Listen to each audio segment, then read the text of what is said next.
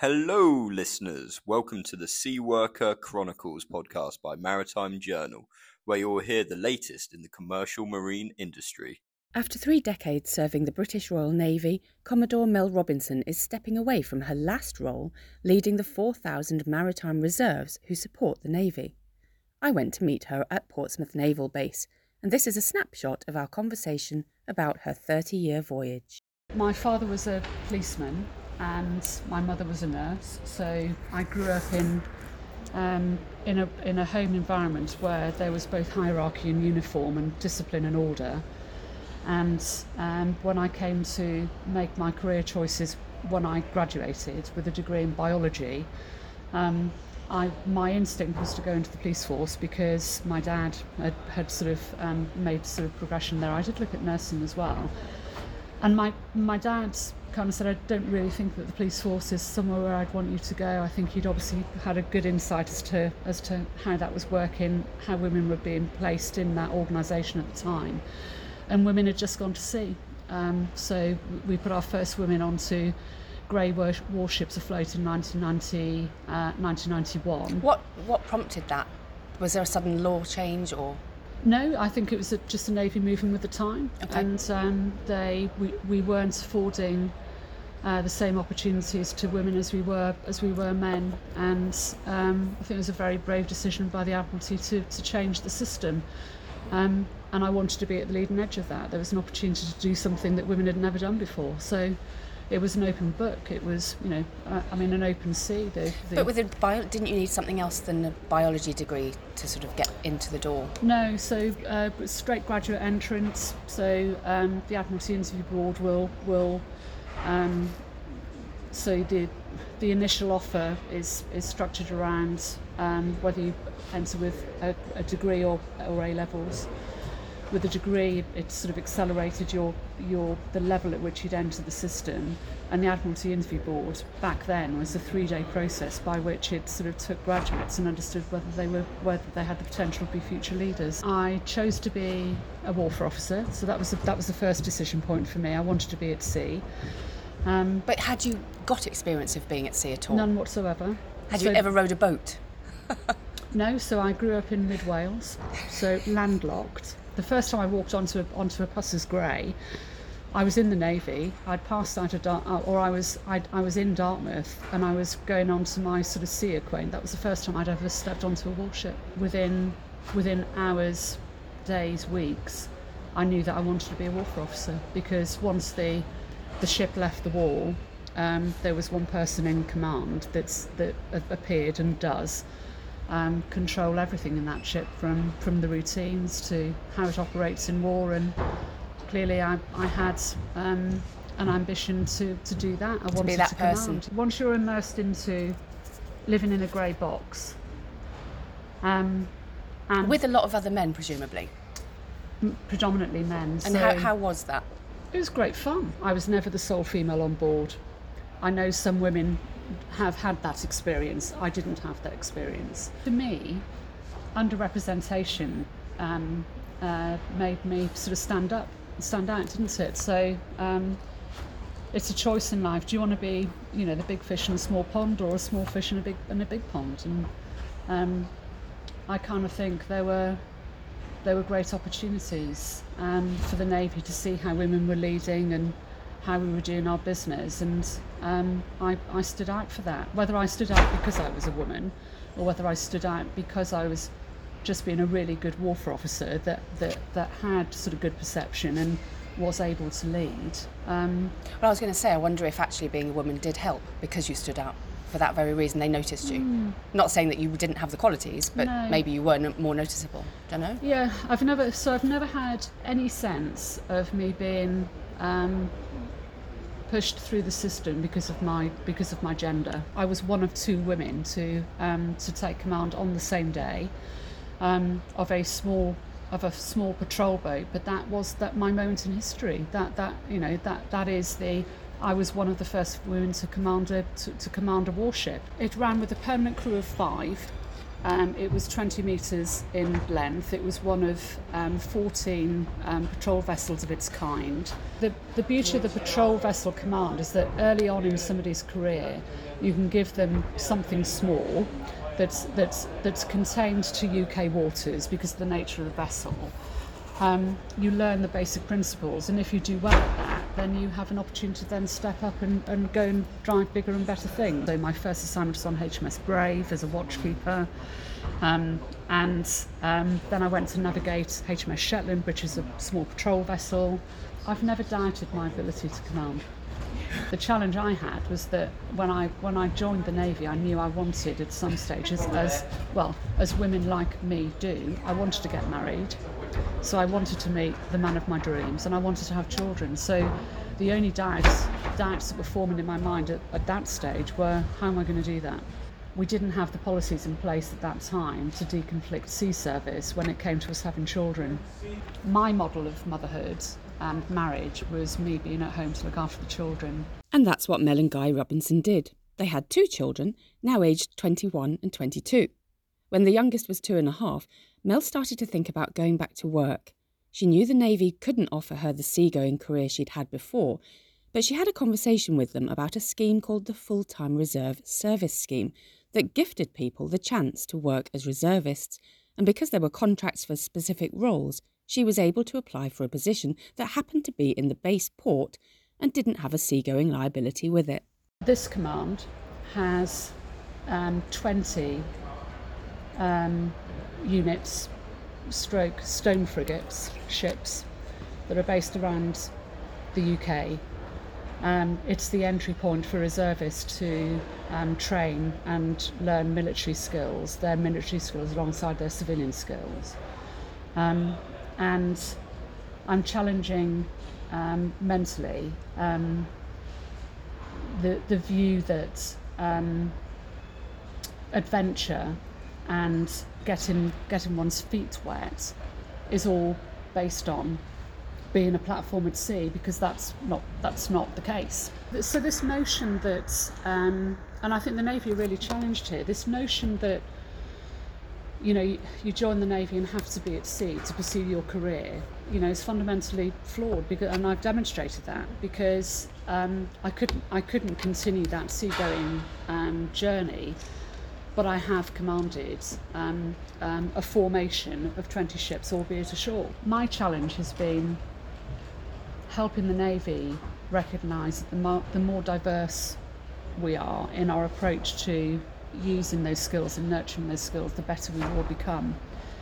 So, and in managing a system of reservists, my challenge has come in helping all of those people understand how they can overcome the challenges that I had in having civilian employers, in having families, in having other challenges in their lives that they're able to overcome to realise their potential in a military uniform. That's been my challenge.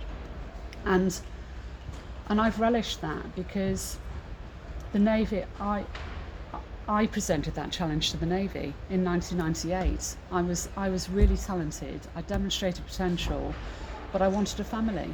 And I was saying to the system, why?